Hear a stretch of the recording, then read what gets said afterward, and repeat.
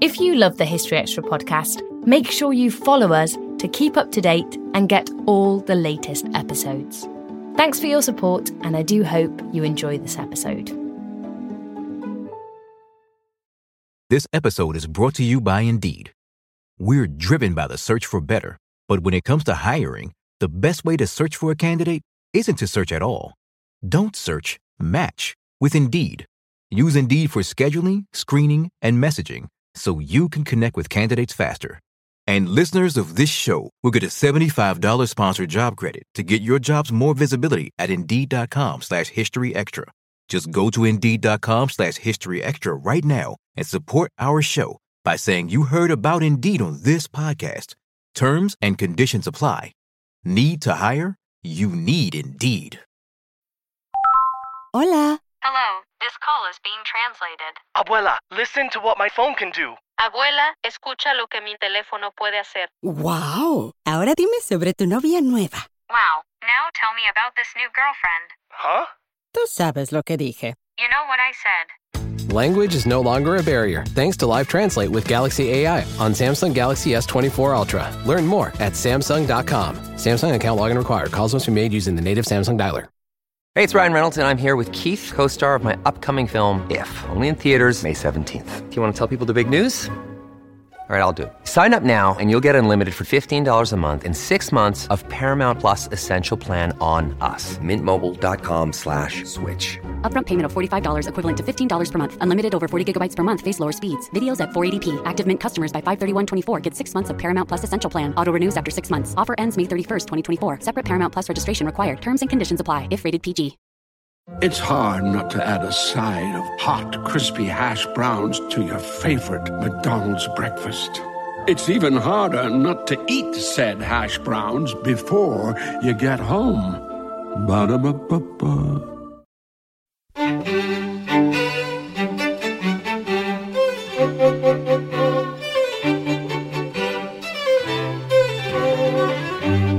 Hello and welcome to the History Extra podcast from BBC History Magazine, Britain's best-selling history magazine.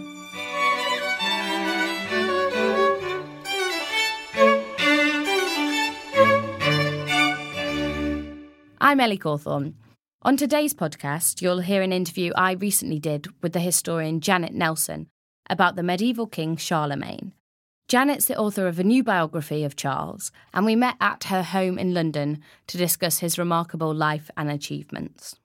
For listeners who might not know anything about Charlemagne or the world that he lived in, could you start by giving us a very brief primer about Charlemagne? Yes. Well, Charlemagne was born in 748 and he lived to a ripe age for those times, to be 65, which is quite old. His father had founded a new dynasty in what you might call the centre of Europe, France and Germany. But the most important thing about his reign, I think, was that it began in quite a small area and got bigger and bigger, so that in the end, most of what is now Europe, if you prefer to say, like the EU, that all those territories were directly or indirectly part of his empire. I think the name Charlemagne will be familiar to a lot of people, but you, in the book, choose to largely avoid that title and instead call him Charles. Why did you choose to do that? I think I say this in the book, that at my mother's knee I was taught to be very sceptical about great men. And so I didn't want to begin with the notion that greatness was a kind of foregone conclusion. I'm starting with him as when he was born. So this baby, it was not a foregone conclusion what he was going to make of his life. Looking back, of course, we know what happened, but at the time, people didn't know what happened. Why did you want to write this biography? Why do you think that we need a new biography of Charlemagne? it's not a conventional narrative, and because it focused so much on the family, on the dynasty, a lot about women and children, and the relationships between siblings, between parents and children, between different members of the family. How do you think that those relationships impacted on Charlemagne and his reign? Far from being a foregone conclusion how this dynasty would work out, there were all kinds of tensions and unforeseen events, which meant that it was anything but plain sailing. Well, another theme that I wanted to bring out, apart from the dynasty, was the notion of the creation of an empire. Charlemagne himself is constantly experimenting. He's encountering new situations. He thought it would work, but he couldn't be sure. So do you think it's this emphasis on empire building or the emphasis on personal relationships that makes this a new approach to Charlemagne? I think both.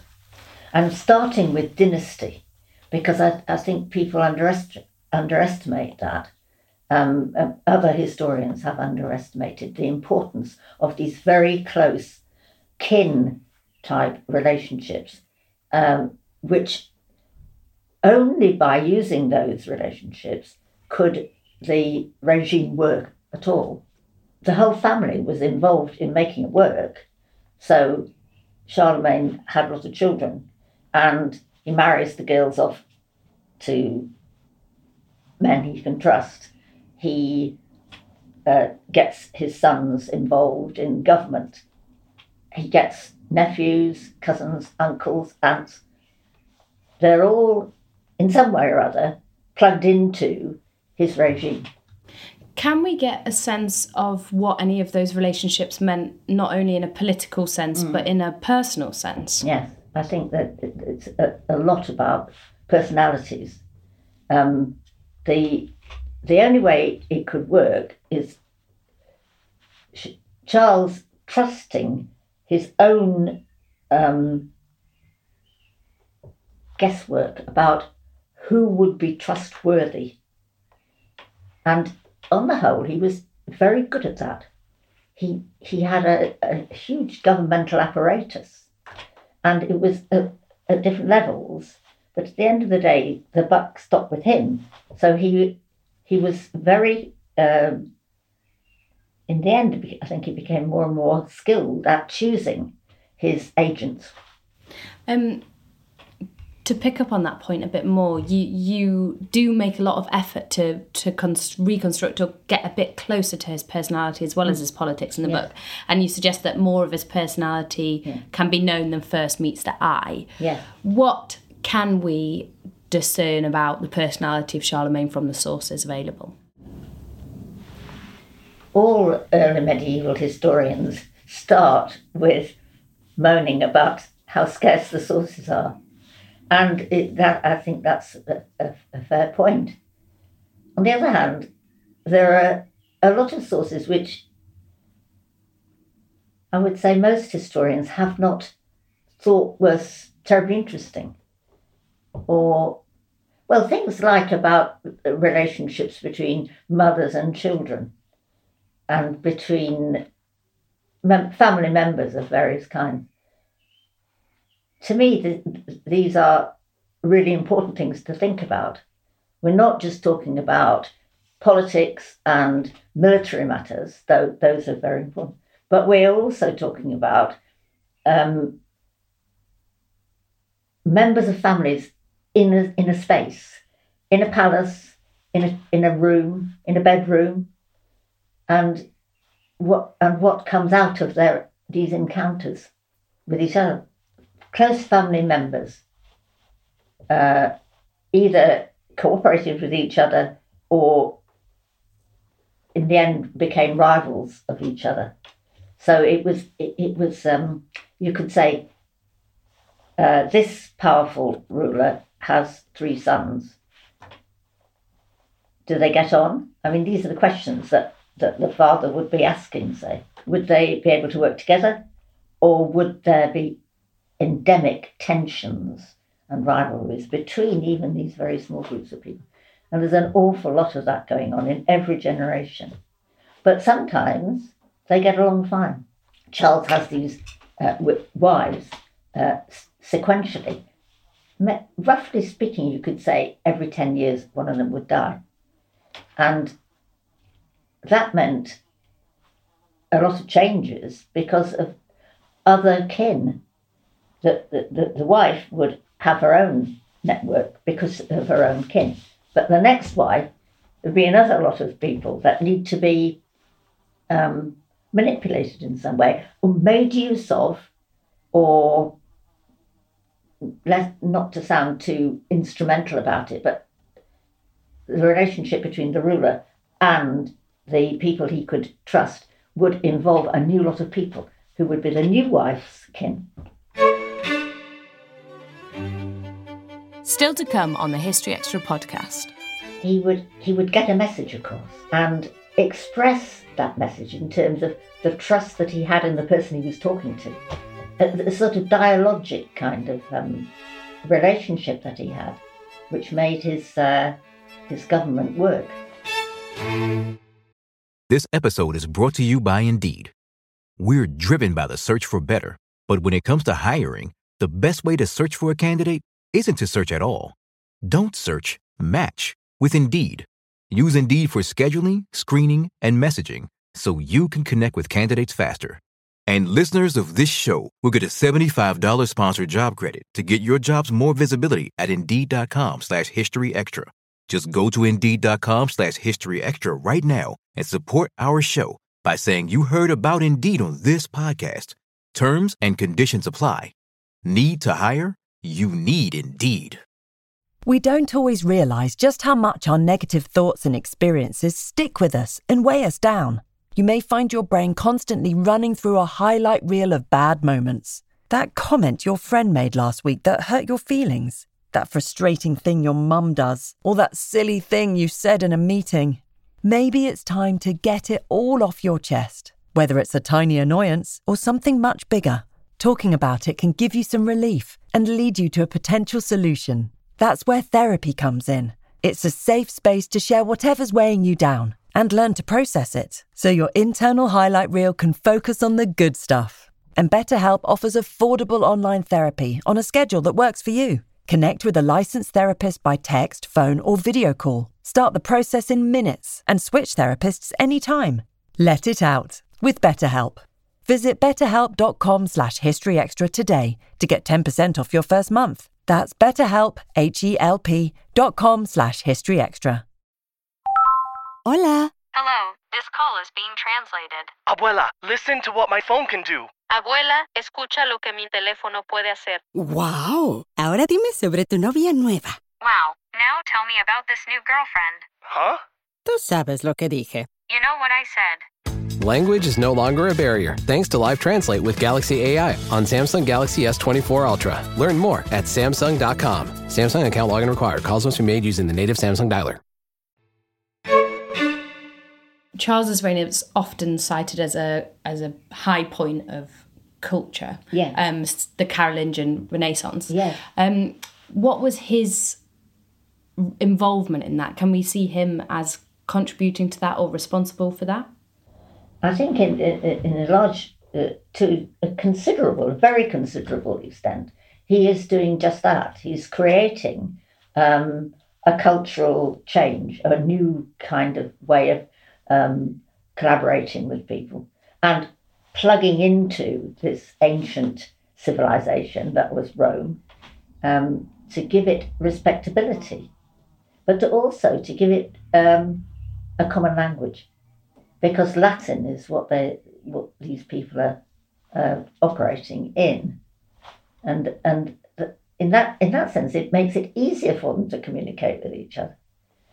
Particularly as they're trying to set up schools which will do precisely that. Using this common language was a way that brought the empire together, and the system of communications worked very much better than you might have otherwise expected. So it sounds like he was essentially a combination between a modernizer and an innovator on the one hand, but then he was also took a lot of inspiration from earlier systems. Would you say that's fair? Yes, I think that's absolutely right. That he he was drawing on the past, but he was also innovating.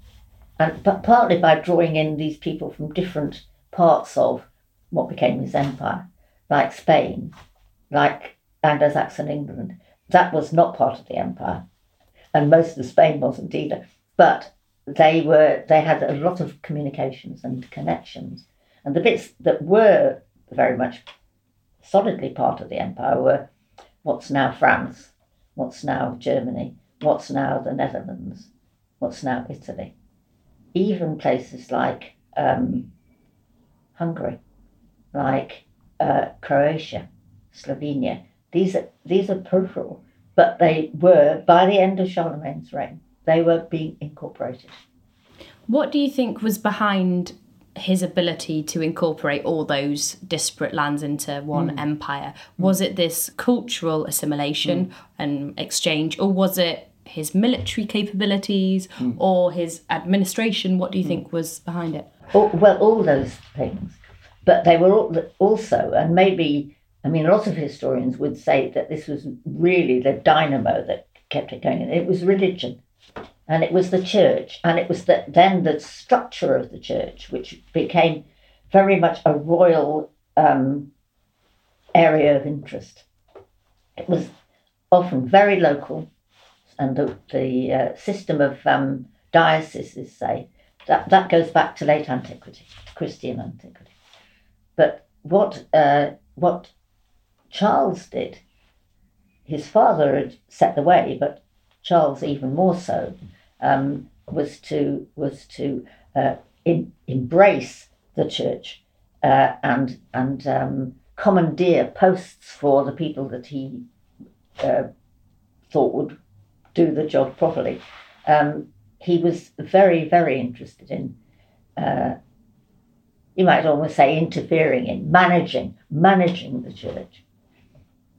So the religious aspect of his activities wasn't just, setting up this amazing capital at Aachen and building this church, which you can still go and visit. That was very much part of a centralization effort, drawing people in, sending people out again. But it was genuinely an attempt to make this a place which God had appointed Charles to construct. Charles was deeply religious. Charles was trying to commune with God, and he believed that God was directing what he was doing. And that came out in the case of these people, these peripheral peoples, like in Scandinavia, like in Hungary, the Saxons. They were pagan, and this sense of mission, conversion, that runs through the whole reign in a very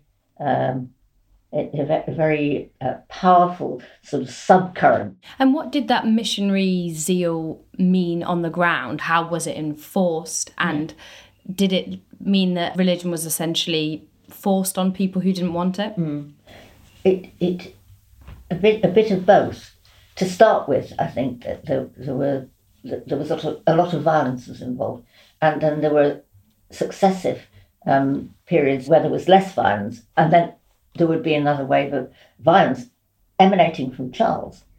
Charles was very interested in what was going on in the regions at a very local level, and that's why he needed a cadre of able, let's say, generals, as it were, but I'm using that as a metaphor. The people that were in charge of the government as well, people who weren't churchmen themselves, but they were required by Charles to make sure that there were parish priests around, and that there were the dioceses were being operated in the way that canon law said they should be.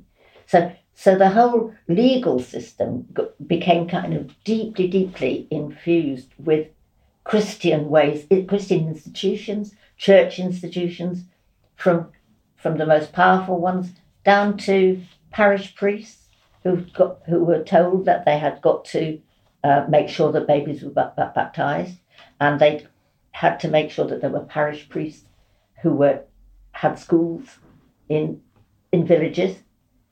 You can guess that a lot of it didn't happen quite as Charlemagne might have dreamt, but it was, these ideas were there and they were written down. They were put down in law books.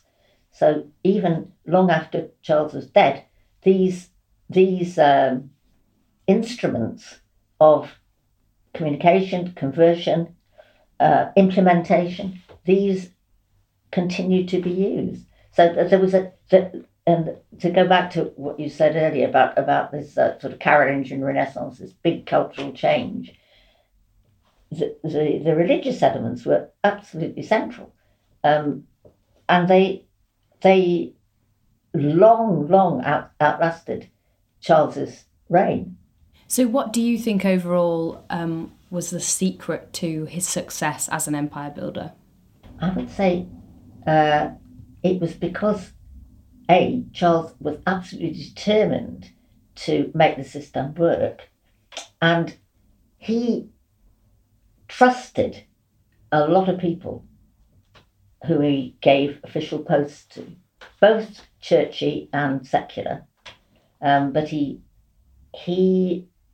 was the sort of person, I think, that if you met him, his personality was would be not necessarily overwhelming, but he would get a message across and express that message in terms of the trust that he had in the person he was talking to.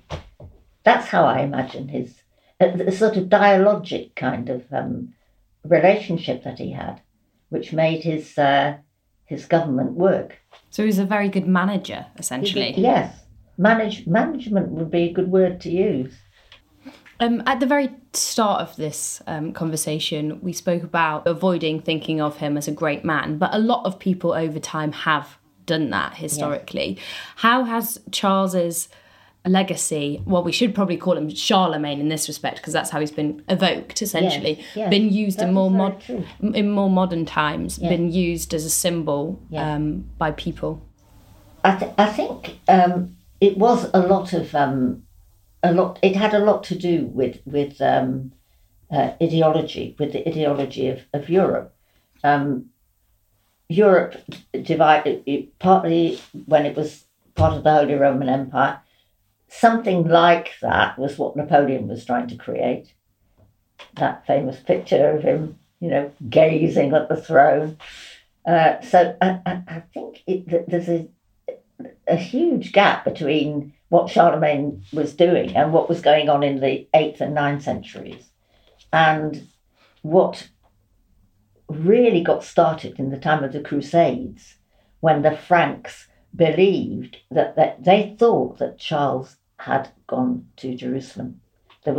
By then there was a myth about Charles going to the Holy Land.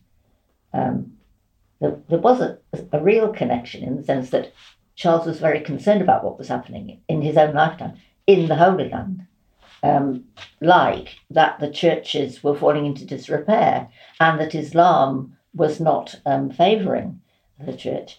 So he sent some agents in 808 to go to the Holy Land and write up a detailed account of all the holy places and the numbers of Christian hermits and custodians of these holy places. But it was the Crusaders that got this notion that Charles had gone there. Not true, but they were in the footsteps of Charlemagne. That's how they pictured themselves. So the myth grows. How significant was it that Charles had such a long life and long rule? Yeah, I came up with a little idea near the. I think it might have been near the beginning of the book, that there was a sort of likening of Charles to Queen Victoria. That Queen Victoria had an exceptionally long life. No monarch had ever had as long life as she did. Well, she, of course, wasn't actually in charge of running things the way that Charles was, but she was an icon, a symbol of continuity. And I think that, and then people then felt that it would always be like this, that this was a sort of stable situation and it wasn't going to collapse. The same as it could be said of Charles, that he'd always been there.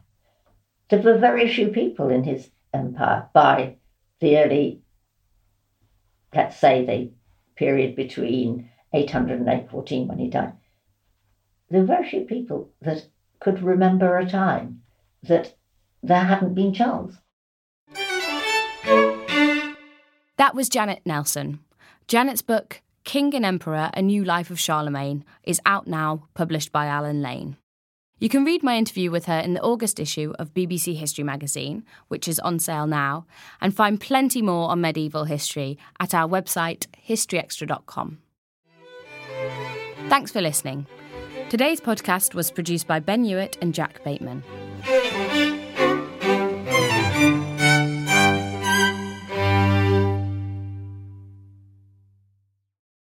A collision between a Chinese jet and an American spy plane.